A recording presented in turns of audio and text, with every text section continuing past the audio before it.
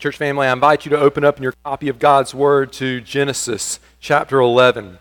In Genesis chapter 11, we're going to be in verses 10 through 26. The title of the message today is God's Sovereignty Over the Nations, One Line of Promise. As we look at Genesis 11, 10 through 26.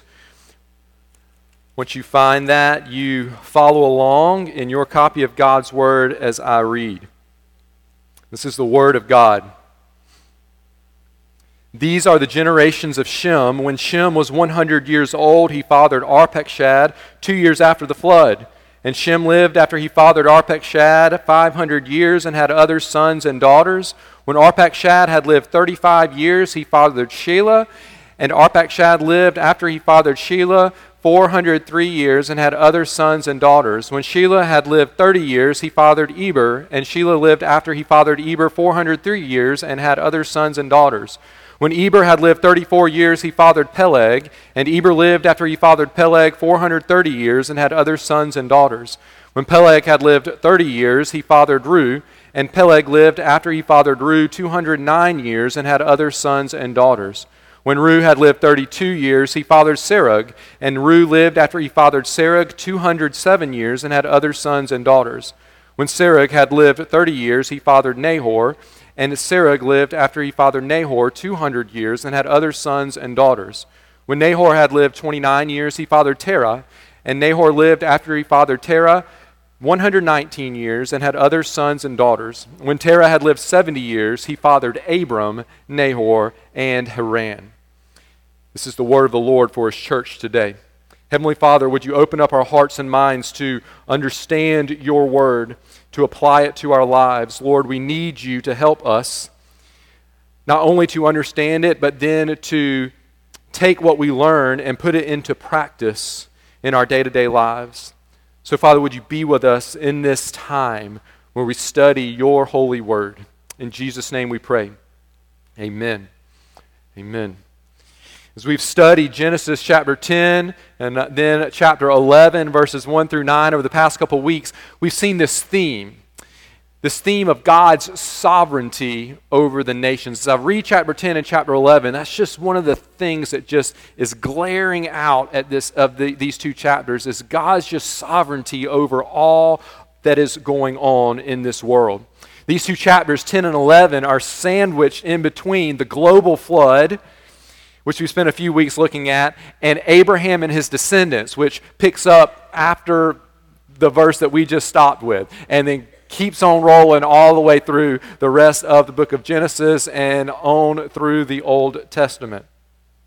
Now, these two chapters, sandwiched in between these well-known events of the flood and the life of Abraham and his descendants, they may seem less important than the flood and the patriarchs of the nation of Israel, but I think what we've seen is that there's a whole lot that we can learn. There's much to learn from these two chapters. In chapter 10, we learned how we're all part of one family tree. And then in chapter 11, verses 1 through 9, we learned that there is one ultimate authority. There is one final authority over all of the earth. And then today, as we study verses 10 through 26 of chapter 11, I think what our attention is drawn to is this one line of promise. One line of promise. And through it all, we've seen over and over that God is sovereign over the peoples of this world, over all that takes place.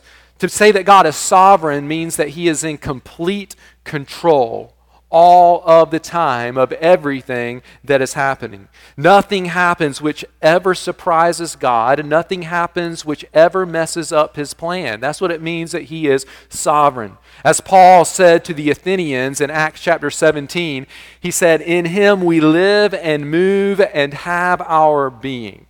In him we live and move and have our being. It was Paul, a Jew, speaking to Gentiles. That we encompasses all the peoples of the world.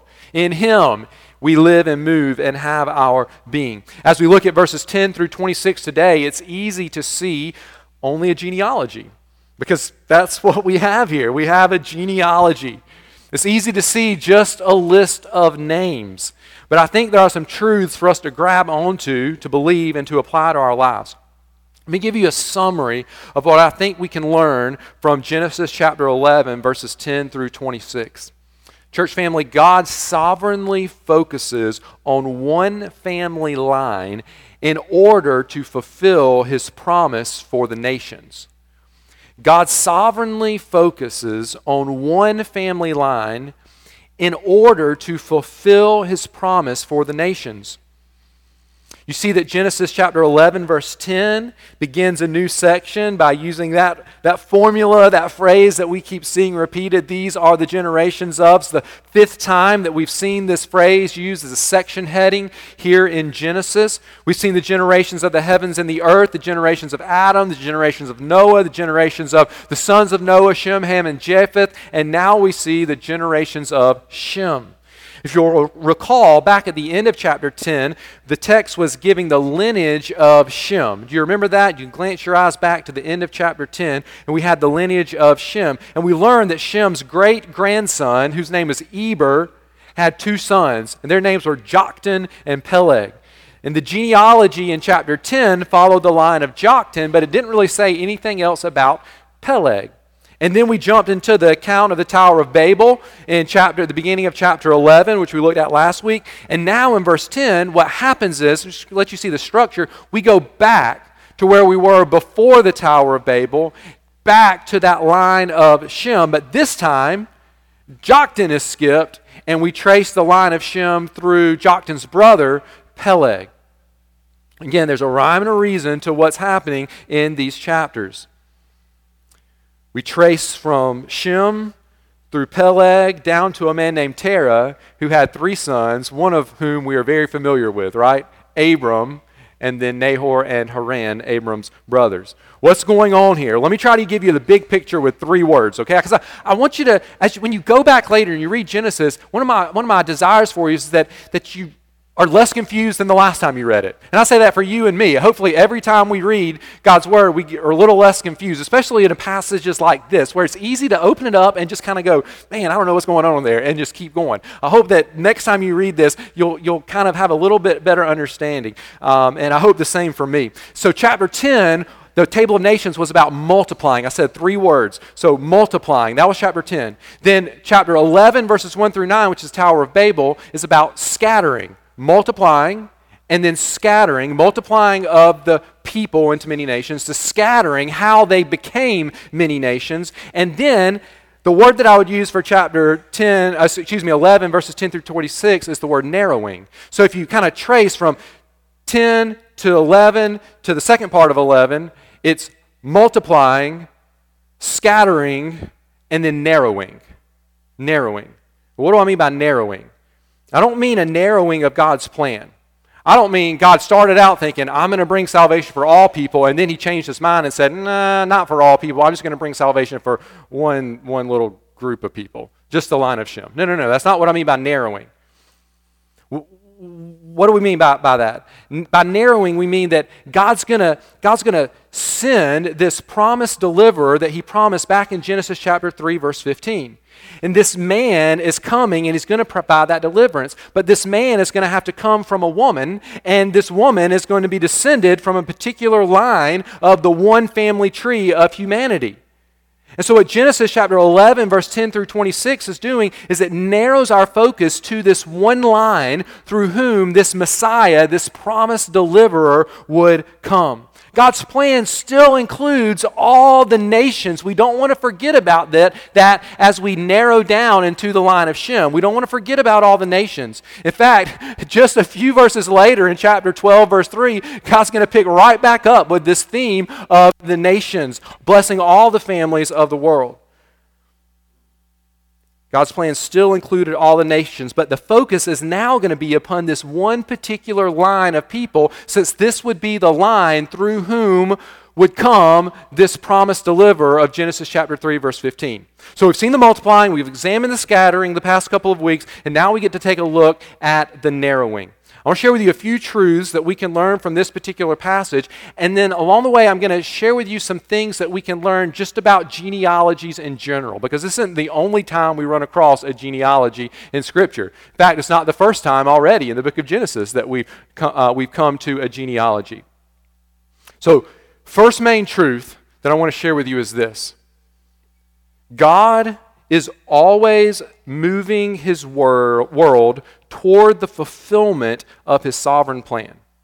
God is always moving his world toward the fulfillment of his sovereign plan. That's one of the things I think we learn from this genealogy. When we come to many of the genealogies in Scripture, it's so easy to skip over them. But I think genealogies serve a very important purpose in the Bible. They teach us that God is always moving his world toward the fulfillment of his sovereign plan. Now, I use the word fulfillment because this plan comes to us in Scripture in the form of a promise. And a promise is something that needs to be fulfilled. And so God's moving his world toward the fulfillment of his sovereign plan. Fulfillment because it comes in the form of a promise. Well, what is this sovereign plan of God? You're going to hear me use the word fulfillment several times throughout today. So we need to make sure we understand, what are we talking about fulfilling? What is this sovereign plan of God? I think I'm just going to let Paul summarize this plan for us from Ephesians chapter 1. So I want you to listen. This is coming from Ephesians chapter 1. I'm going to start in verse 3. And this is Paul summarizing for the Ephesians and for the churches in that day, and then for us today, God's sovereign plan. He said, "Blessed be the God and Father of our Lord Jesus Christ, who has blessed us in Christ with every spiritual blessing in the heavenly places, even as he chose us in him before the foundation of the world, that we should be holy and blameless before him.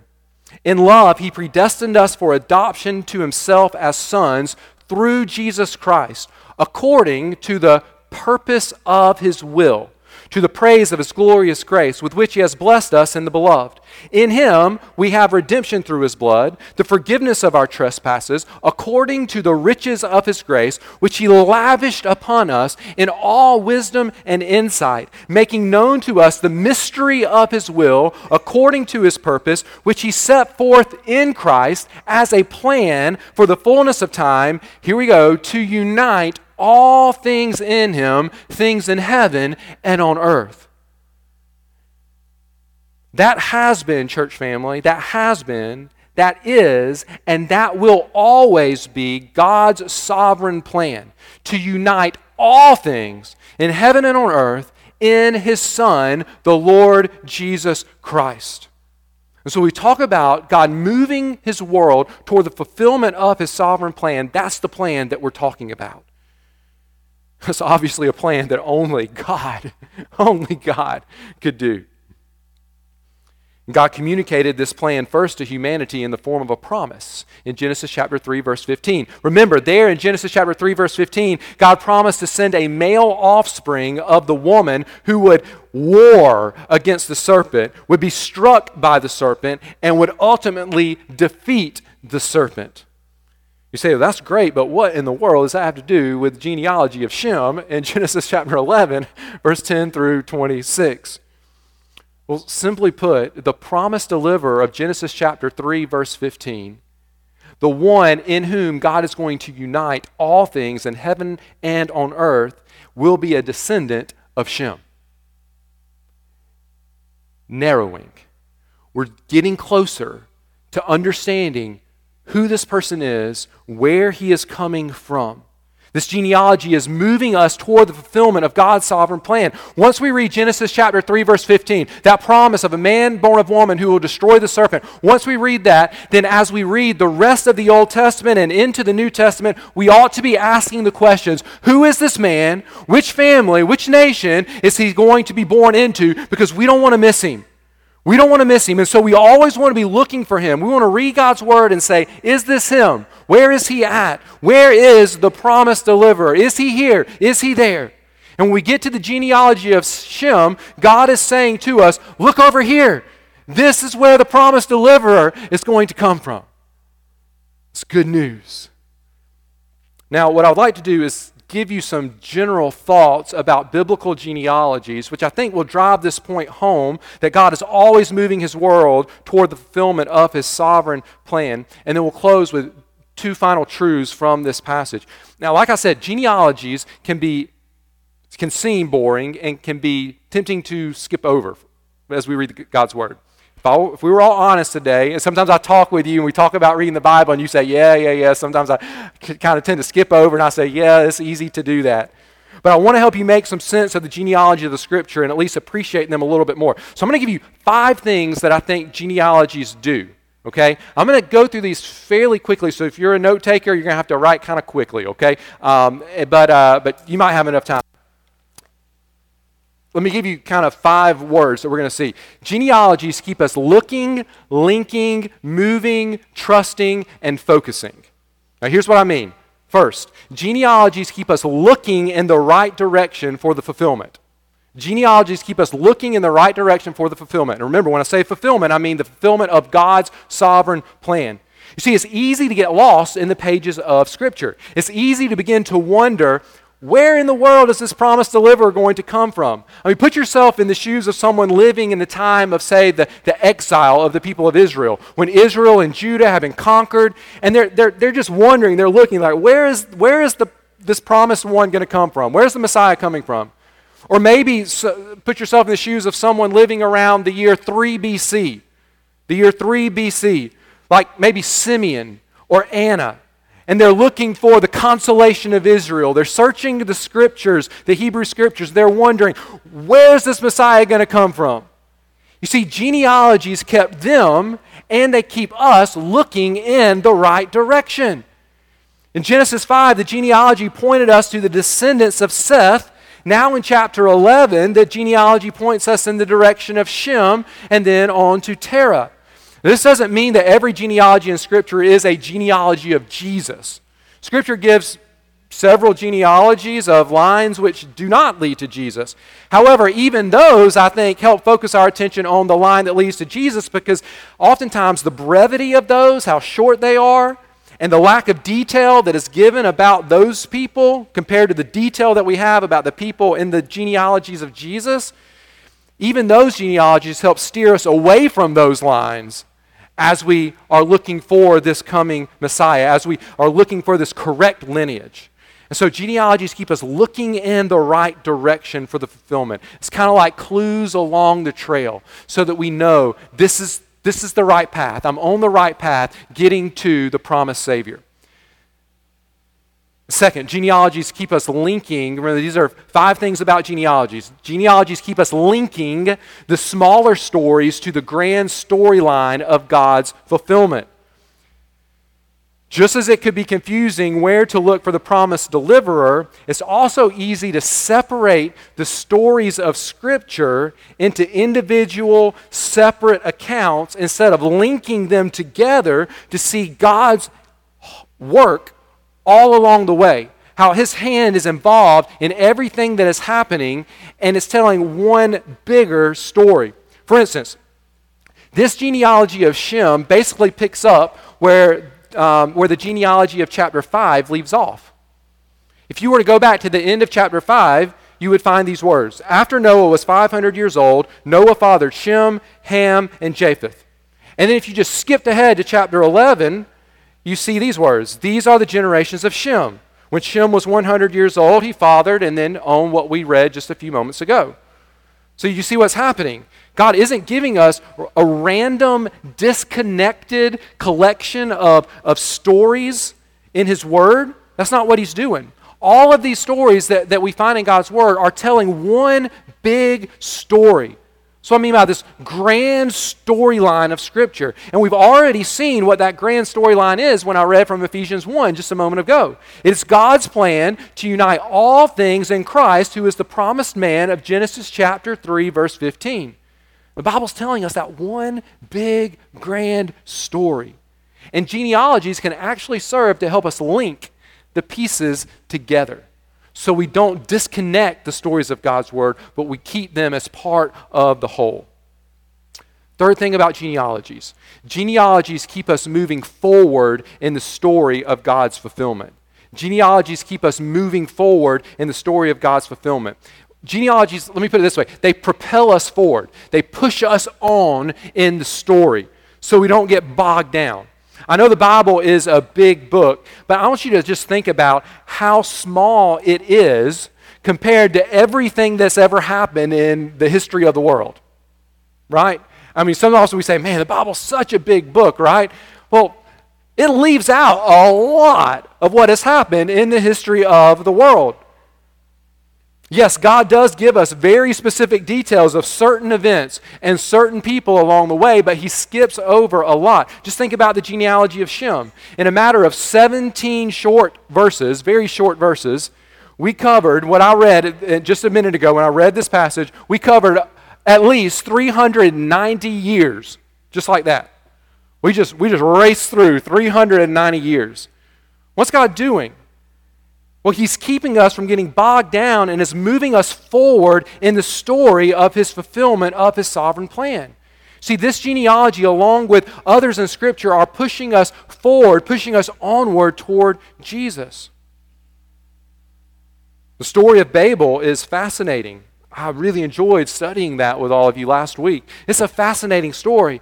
But church family, the story of the Son of God coming and dying for our sins and rising from the dead is far greater than the story of the Tower of Babel.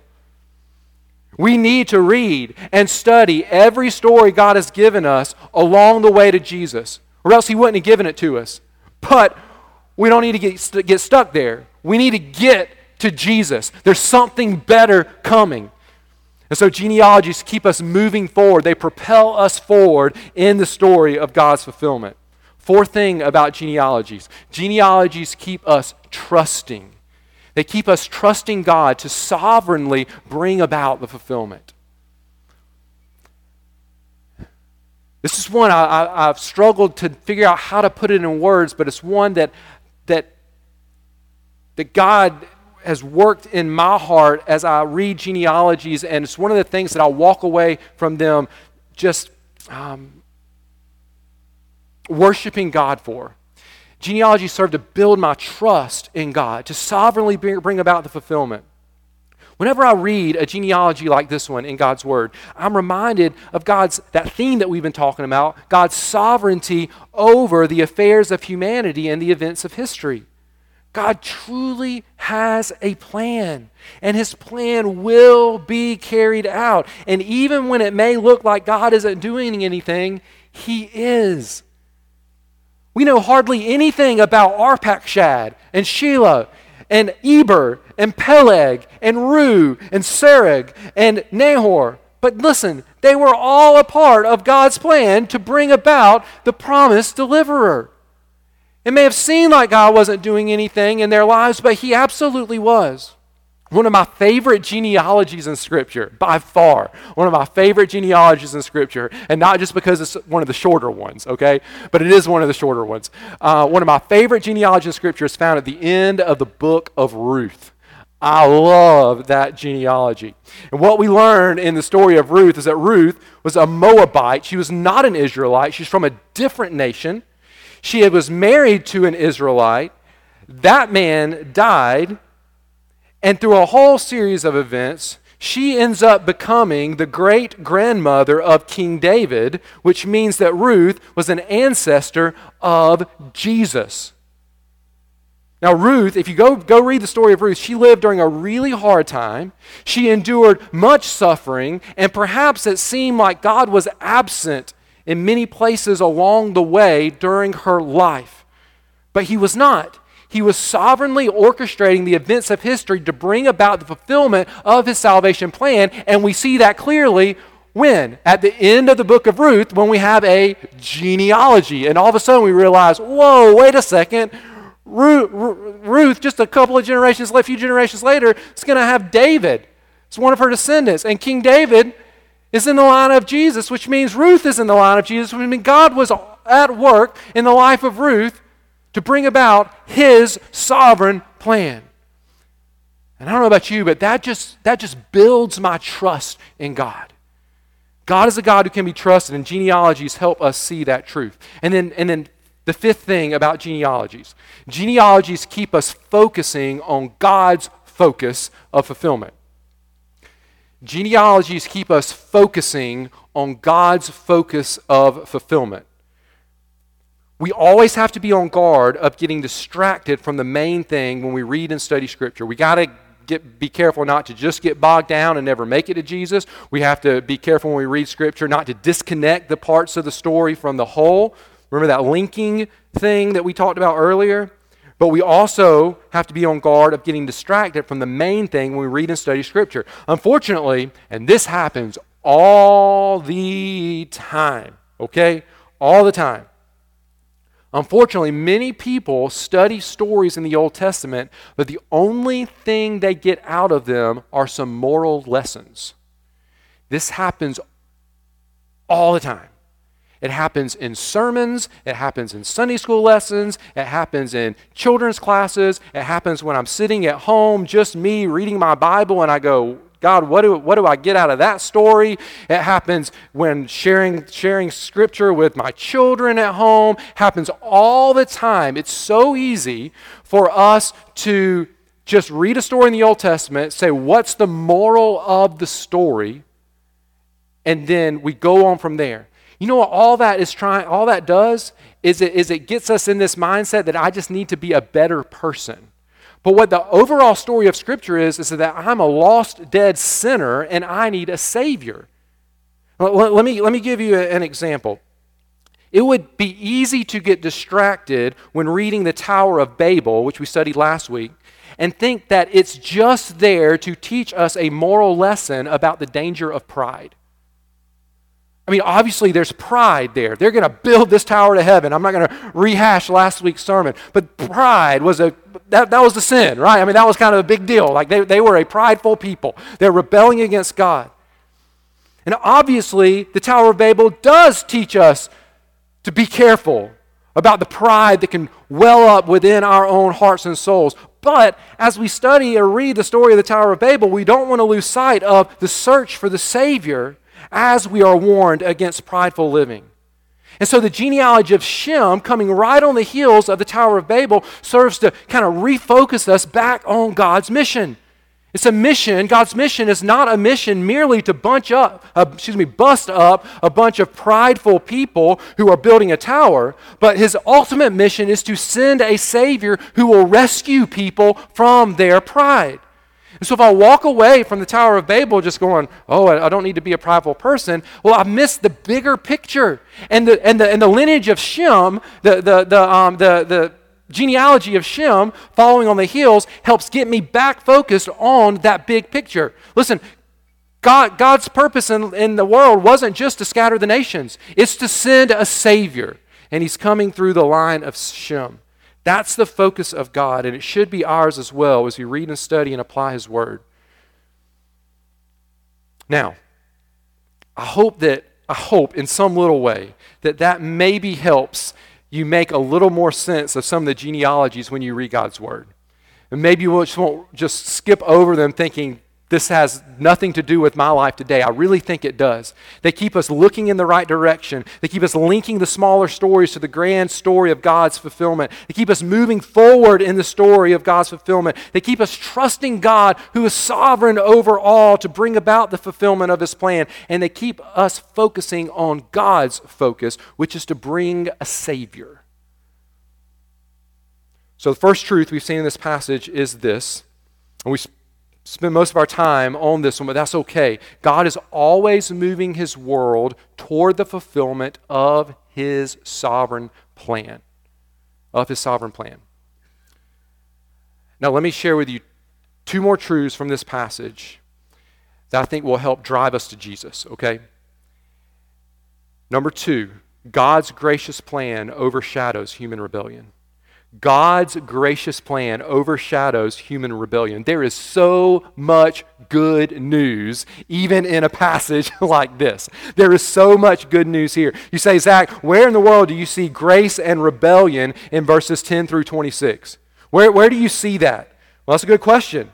And this is where reading a passage in its context helps us see more of what God is communicating than we would if we just rip the passage out of its context. Remember back in chapter 10, verse 25, we learned that in the days of Peleg, the earth was divided. And we said that this is probably referring to the division which took place at the Tower of Babel, when God divided up the peoples of the earth. He scattered them based on the new language which he gave them. And so if we remember that context, in the days of Peleg, the earth is divided, then we realize that the people of the earth were actively rebelling against God in the first half of this genealogy, right in the middle of this genealogy, God had to come down, right? Not only to see the tower, because it was so little, but he had to come down to bust them up, to stop the rebellion. Right there in the middle of this genealogy. But what was God doing through it all? What's the genealogy telling us? He's preserving the line that would lead to the Savior. You see, the Tower of Babel seems to quickly shrink into the background as we move from it to this genealogy, which is propelling us on to the promised deliverer. In other words, God's gracious plan just graciously overshadows human rebellion. All that rebellion has taken place in the midst of this genealogy, and yet it wasn't messing up God's plan in the least. The sovereign God of the nations will not be stopped by human rebellion. Before Babel, in the middle of Babel, and after Babel, God was doing his work of grace. He was working out his sovereign plan to send his only Son to destroy the works of the serpent. And not only was he doing that, church, in the days between Noah and Abraham, which we're reading about now, he's doing that today. He's doing that very thing today. Do you ever feel hopeless in the midst of human rebellion? Maybe it's the rebellion that you see in the world all around you and just kind of makes you feel down, right? It kind of makes you feel hopeless. Maybe it's not the rebellion in the world all around you. Maybe it's rebellion in your own heart and life. And you feel hopeless in the midst of that. Yes, God is a God of awesome judgment, but church, God is also a God of immeasurable grace, and we see that on display right here in the genealogy of Shem. The Apostle Paul said in Romans chapter 5, verse 20, "But where sin increased, grace abounded all the more." This is one of the amazing things about our God. I mean, God would have been justified to stomp out humanity in the garden, but instead he provided clothes for Adam and Eve to cover the shame of their sin. God would have been justified to stomp out humanity in the flood, but he rescued one man and his family. God would have been justified to stomp out humanity at the Tower of Babel, but he gave Shem a genealogy that went past Peleg. A genealogy that went all the way to a man named Jesus who would lay down his life on the cross in the place of rebellious humanity. Church, praise God. Worship him that his gracious plan overshadows human rebellion. And I wonder if his gracious plan has overshadowed your rebellion. I wonder if his grace that can save us from all of our sin has come into your life and pushed out that sin and pulled in his holiness, the righteousness of Jesus. It doesn't matter how great your rebellion is, you can rest assured that the grace of God is greater than all our sin. And we see that right here in this passage. The genealogy of Shem is a genealogy of grace. And it is a grace, it is a free gift that is available to you if you receive today this gift by placing your faith in the Lord Jesus Christ. And it's only available through faith in Jesus, which leads to this last and final truth. It's simply this. One final thing that I think we learn from this genealogy is that one line of promise means one way of salvation. One line of promise means one way of salvation. There are many nations listed in chapter 10. There were many peoples that were created at the Tower of Babel, but there is only one line of promise given to us in chapter 11. Why? Because there is only one deliverer. There is only one fulfillment of the promise of Genesis chapter 3, verse 15. When we get to chapter 12 and God's promise to Abraham, we're going to clearly see that this promised deliverer coming through this one line of promise was coming for all the nations, all the peoples of the world. But there's only going to be one deliverer. There are not many genealogies of grace leading to many saviors. There are not many ways for the many peoples of this earth to be saved. There is only one genealogy of grace, and therefore there is only one way for the many peoples of this earth to be saved. From Adam to Noah, from Shem to Abraham, from Isaac to Judah, from Perez to David, and on down through the generations, we see one line of promise leading to one Savior whose name is Jesus. And this Jesus, this promised descendant of David and Abraham, who traced his lineage, and you can read about it, go read Luke chapter 3, who traced his lineage all the way back to Peleg, and to Shem, and to Noah, and to Seth, and to Adam. This Jesus said, I am the way, and the truth, and the life. No one comes to the Father except through me. He didn't just pull that out of thin air. It had always been the case. One line of promise means one promised Savior. There's only one way for the nations to be saved. And so what do we learn in Genesis chapter 11, verse 10 through 26? Well, I think we learn that God sovereignly focuses on one family line in order to fulfill His promise for the nations. And that fulfillment ultimately came through Jesus Christ and Jesus Christ alone. He came, He died in your place, He took God's wrath upon Himself, He rose from the dead in victory. So the question is, have we received this salvation, this promised deliverer? Have we received Him? He said, repent and believe, for the kingdom of God is at hand. To repent means to turn from your sin. To believe means to cast yourself upon the Lord Jesus Christ, depending upon His work upon the cross to rescue you from every one of your sins. He can do it. He is the sovereign God of the nations. He's laid it out for us in His Word. Will we trust? Will we believe? I deserve God's wrath because of my sin. You deserve God's wrath because of your sin. But we can enjoy the forgiveness of God because of God's grace through Jesus, if we'll call upon Him to save us. It's God's plan. It's the only plan. Would you pray with me? Heavenly Father, thank You for Your Word. Thank You for how rich it is. Lord, if only we would dig a little deeper. If only we would spend a little bit more time. Not focusing on all the temporary frills of this life, but pouring ourselves into Your Word, letting Your Word pour itself into us. God, so that we can see what an awesome God You are. God, this one sovereign plan. God, and how you're the creator of all, and in Your sovereignty you focus on this one family, and You're going to send this one man, and he's going to be the Savior for all the peoples of the world, for anyone and everyone who will call upon His name for salvation. But God, it all happens according to Your sovereign plan.